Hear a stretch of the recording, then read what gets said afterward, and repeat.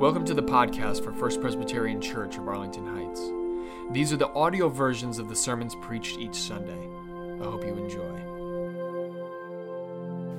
Our first scripture reading this morning comes from 1 Samuel chapter 1, verses 3 through 18. Now this man used to go up year by year from his town to worship and to sacrifice to the Lord of hosts at Shiloh, where the two sons of Eli, Hophni, and Phinehas were priests of the Lord. On the day when Elkanah sacrificed, he would give portions to his wife Peninnah and to all her sons and daughters. But to Hannah he gave a double portion, because he loved her, though the Lord had closed her womb. Her rival used to provoke her severely, to irritate her, because the Lord had closed her womb. So it went on year by year. As often as she went up to the house of the Lord, she used to provoke her. Therefore Hannah wept and would not eat. Her husband Elkanah said to her, "Hannah, why do you weep? Why do you not eat? Why is your heart sad? Am I not more to you than 10 sons?" After they had eaten and drunk at Shiloh, Hannah rose and presented herself before the Lord. Now Eli the priest was sitting on the seat beside the doorpost of the temple of the Lord. She was deeply distressed and prayed to the Lord and wept bitterly. She made this vow, "O Lord of hosts, if only you will look on the misery of your servant and remember me, and not forget your servant, but will give to your servant a male child, then I will set him before you as a Nazirite until the day of his death. He shall drink neither wine nor intoxicants, and no razor shall touch his head." As she continued praying before the Lord, Eli observed her mouth. Hannah was praying silently. Only her lips moved, and her voice was not heard. Therefore Eli thought she was drunk. So Eli said to her, "How long will you make a drunken spectacle of yourself? Put away your wine." But Hannah answered, "No, my Lord, I am a woman deeply troubled. I have drunk neither wine nor strong drink, but I have been pouring out my soul before the Lord. Do not regard your servant as a worthless woman, for I have been speaking out of my great anxiety and vexation all this time." Then Eli answered, "Go in peace. The God of Israel grant the petition you have made to him." And she said, "Let your servant find favor in your sight." Then the woman went to her quarters, ate and drank with her husband, and her countenance was sad no longer. The word of the Lord. Thanks be to God. So you may have noticed something a little suspicious up here today. The absence of the men, the presence of the women. They have left town, and they have left the women in charge, as it should be.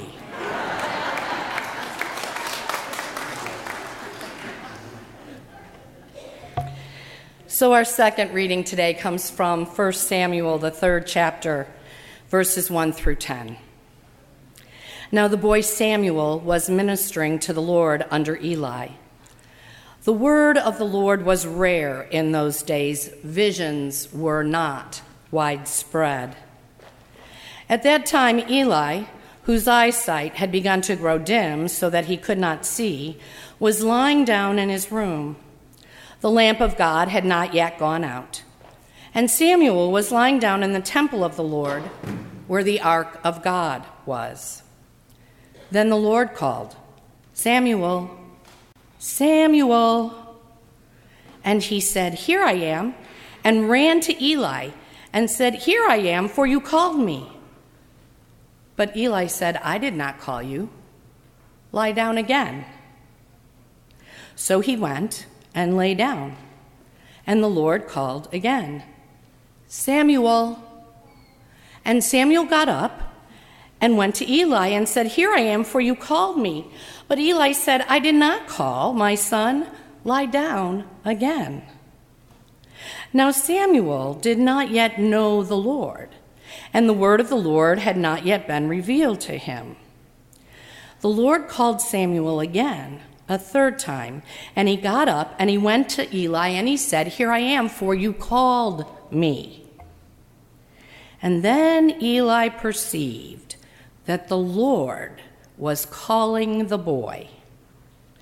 Therefore Eli said to Samuel, "Go, lie down, and if he calls you, you shall say, 'Speak, Lord, for your servant is listening."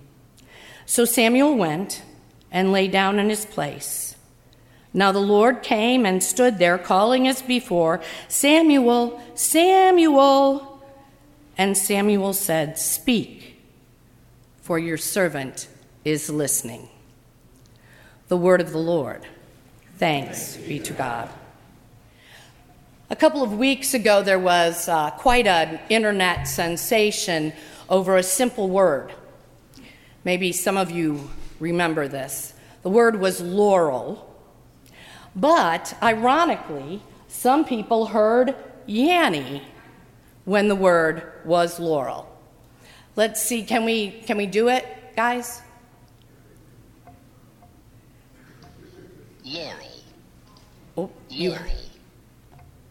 You might not hear it. It's a little soft. Laurel. Laurel. Laurel. Laurel. Need to remember that high school students no longer pull Webster's Collegiate Dictionary off their shelves to look up a word. Instead, they download an app, short for application, on their phone or their iPad or their computer, and they look up the word through that app. Indeed, this young high school student was using the app vocabulary.com. She was quite surprised when she heard the word Yanny, and yet the word she had looked up was laurel.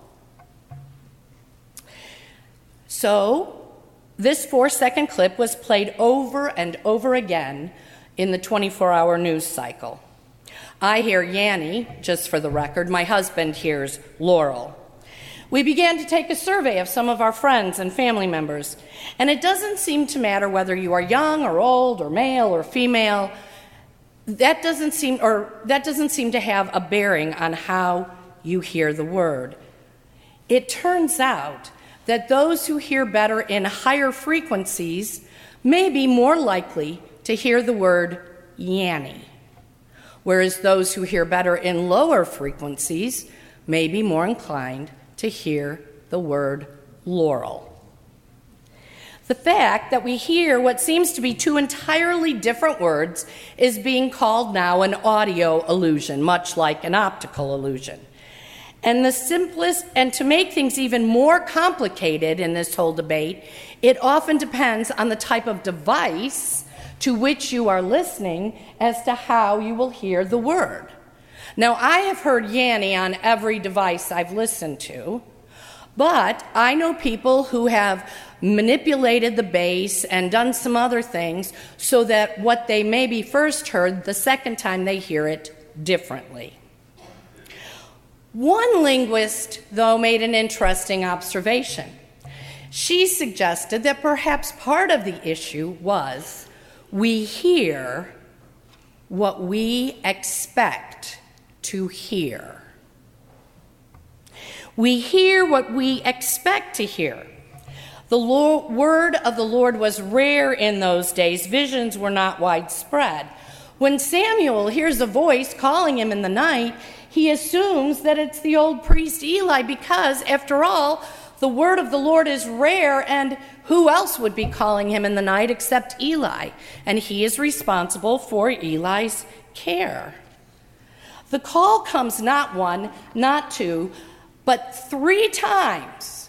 And each time Samuel drags himself up and goes running to the priest and says, "Here I am. What can I get for you? What do you need?"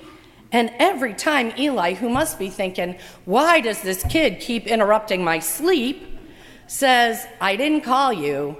Go back to sleep."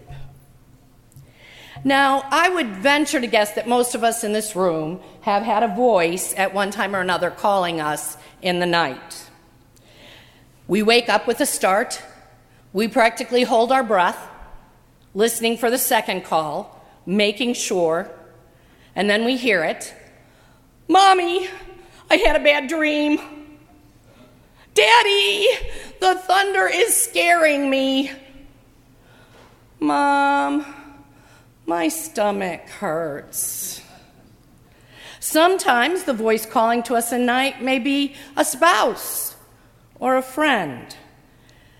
Sometimes it comes through the phone rather than through the house. But seldom is a voice calling us in the night going to bring us any good news. And I would say, as a general rule, none of us are expecting to hear the voice of God calling us in the night. Neither Eli nor Samuel are expecting the voice of God either. After all, as we have already heard, it's rare in these days. This particular story of Samuel comes at a huge turning point in the life of Israel. Eli's sons have been behaving very, very badly. And although Eli has tried to discipline them, they have persisted in their wicked ways. Consequently, God is angry with the house of Eli and, in fact, again, angry with all of Israel. Judges had been leading the people of Israel, but this no longer seems to be working out the way God had hoped. So God is getting ready to transition leadership to kings. And Samuel is to be his prophet. And that is where we find ourselves this morning. Although Eli understands that he and his family have failed God and that soon his priestly duties will be finished, he is still not prepared for the voice of the Lord to come to Samuel. Samuel is only 10 years old. It takes 3 times before Eli finally gets the bigger picture and realizes that Samuel is indeed hearing a voice calling him in the night, but it is not Eli's voice, it is indeed the Lord. And so Eli gives Samuel instructions. Go back, lie down, and when you hear the voice again, respond like this. Speak, Lord, for thy servant listens. Now we know that God's voice was rare in these days, so we may be wondering, why would God be calling on a 10-year-old boy? So it helps to go back a few chapters to the first chapter of Samuel that Katie read for us this morning, and to learn about a woman named Hannah. Hannah is Samuel's mother. We all knew that, right? That Hannah is Samuel's mother, of course. So Elkanah is the husband, and he has 2 wives, Peninnah and Hannah. And Peninnah has lots of children, and Hannah doesn't have any children yet. It's a very familiar story in the Old Testament. And each year it was customary for the whole family to go to Shiloh to give a sacrifice to God. And at this celebration, this ritual, this tradition, Peninnah never failed to get in Hannah's face and make her feel really badly about the fact that she had no children. Hannah can hardly stand it. In fact, we find her in 1 Samuel chapter 1 at her breaking point.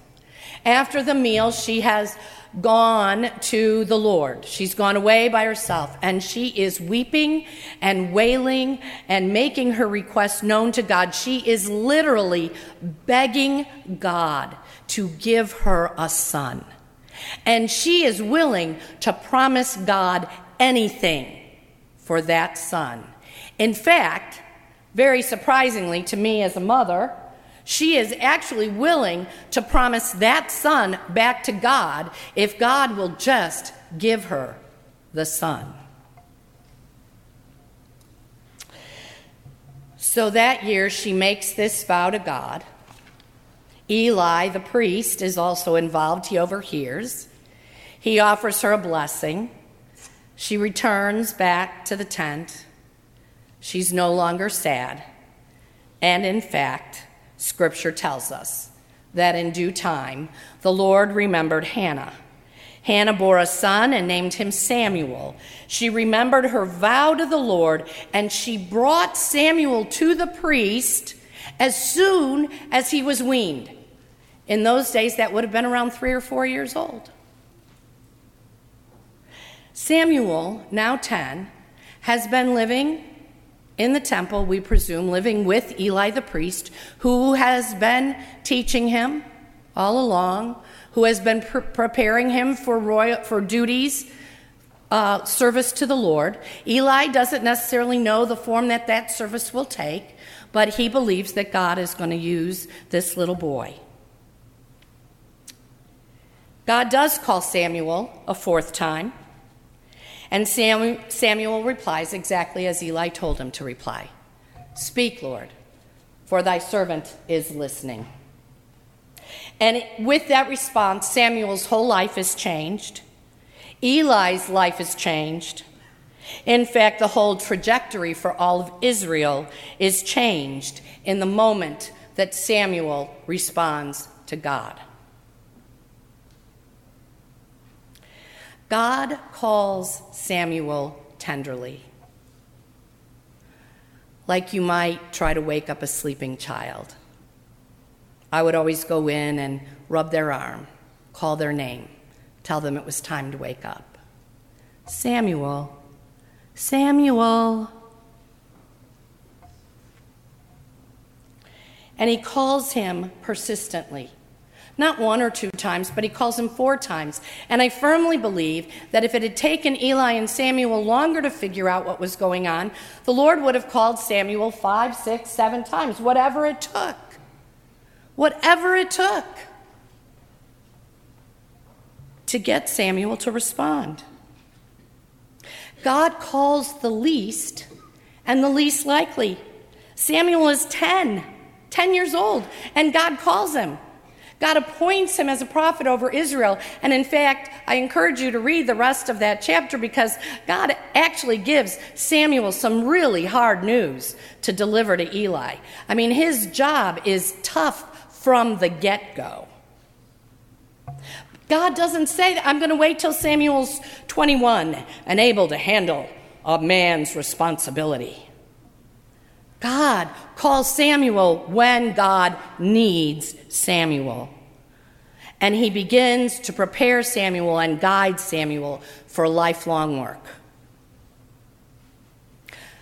I wonder when you heard the first time. When was the first time you heard the call of God in your life? How old were you? Were you 5? Were you 15? Were you 25? Were you 65? And again, I want to be clear here. I don't know if words actually came to Samuel, but he did indeed hear a voice, the voice of the Lord. God doesn't care about age either. I mean, he calls Samuel at age 10. He uses Abraham and Sarah when they're well up into their 80s and 90s. God doesn't view gender or age or religion or socioeconomic status as a hindrance to God's call on our lives. The word in Latin is invocar, and it quite literally means to call into. To call into. We are called into the presence of God, and God sends us out into the world to work and serve on God's behalf. As for the question of when we are first called, if some of you were having a hard time coming up with an answer, I will tell you that the first time you're called is in your baptism. That's right. That's what baptism is really all about. It's not just something social that people who go to church want to have done for their children. I want to get my kid baptized. No. Jackson and James and Sawyer's parents chose to respond to God's call to them and to their children by having their children baptized, and not just anywhere, but in this particular community of faith. Baptism in the Presbyterian Church is a visible sign of God's invisible grace in our lives. God already reached out and touched those boys. God already claimed them as his beloved children. But now, in baptism, we publicly recognize that claim. And so when a parent or parents bring their child for baptism, it is a significant act, and it is, I would suggest, a sacrificial act. Just as Hannah offered her son to God for all of his days, Amy and Graham are offering their children to God. They are saying publicly that we know these boys are beloved children of God, and we want God to be part of their lives. And we, as a community that witnessed that act of baptism, we're saying, yes, we know that God has claimed those boys, and we are going to mentor them and love them and provide Sunday school and vacation Bible school for them. And I wasn't kidding when I walked them down the aisle. Katie still needs vacation Bible school teachers. She'll be waiting for you after worship. We have made these promises to nurture them in the love of God and in the life of a community of faith. It is that old priest Eli, whose eyesight is growing dim, I can't wait to tell Alex this part, who is the mentor for the young boy Samuel, and it is only with Eli's help that Samuel can hear the Lord. Samuel is already part of a worshiping community. His mother has made sure of that. Samuel is being mentored by a priest, and it is these things that provide the environment that is conducive for Samuel to be able to say, "Speak, Lord, thy servant is listening." Samuel is able to answer God's call obediently and without fear because he is surrounded by community and because the love of God is already planted in his heart. In the act of baptism, we are recognizing the claim that God has on our lives. God comes toward us and invites us into the divine presence so that God can use us for God's purposes. God comes towards us.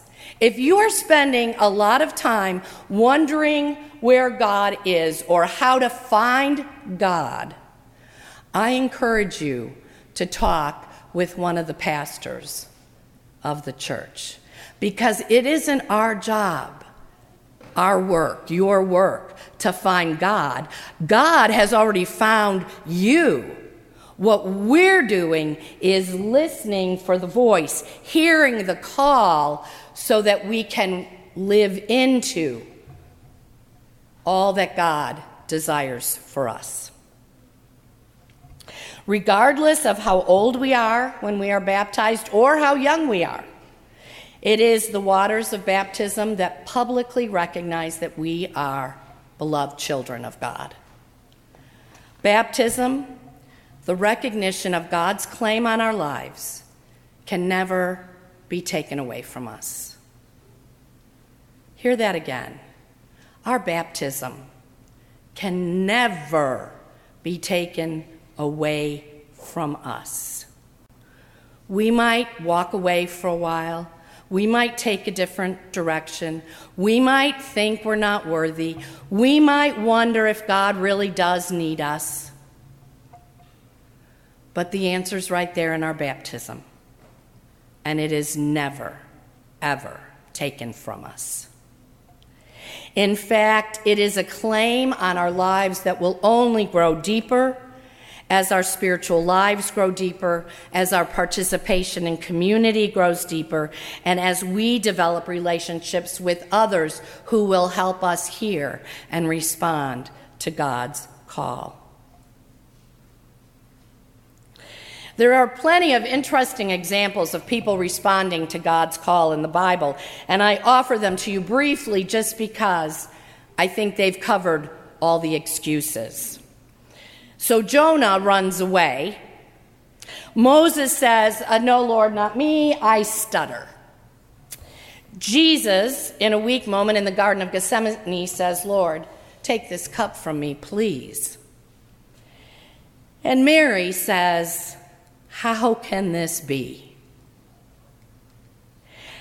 And yet Jonah returns to Nineveh, and Moses leads the people out of Egypt, and Jesus accepts his work on the cross, and Mary bears God's Son for us. It wasn't easy to hear God's call, and it wasn't easy to say, "Speak, Lord, for your servant is listening." But they did it. And we have done it, and we continue to do it, and we will do it. Because that is what it means to follow the way of Jesus, to live in a community of faith, and to desire to bring justice and hope to God's world. God is calling to every single one of us today. God is calling us with tenderness and urgency. God is calling us relentlessly and compassionately. The only question is, do we hear it? Do we hear God's call? And when we hear it, how will we respond? Speak, Lord. Your servant is listening. Amen. Thanks for listening. And if you want to learn more about First Presbyterian Church of Arlington Heights, please visit www.firstpresah.org for more information on service times, directions, and to learn more about the First Pres family of faith.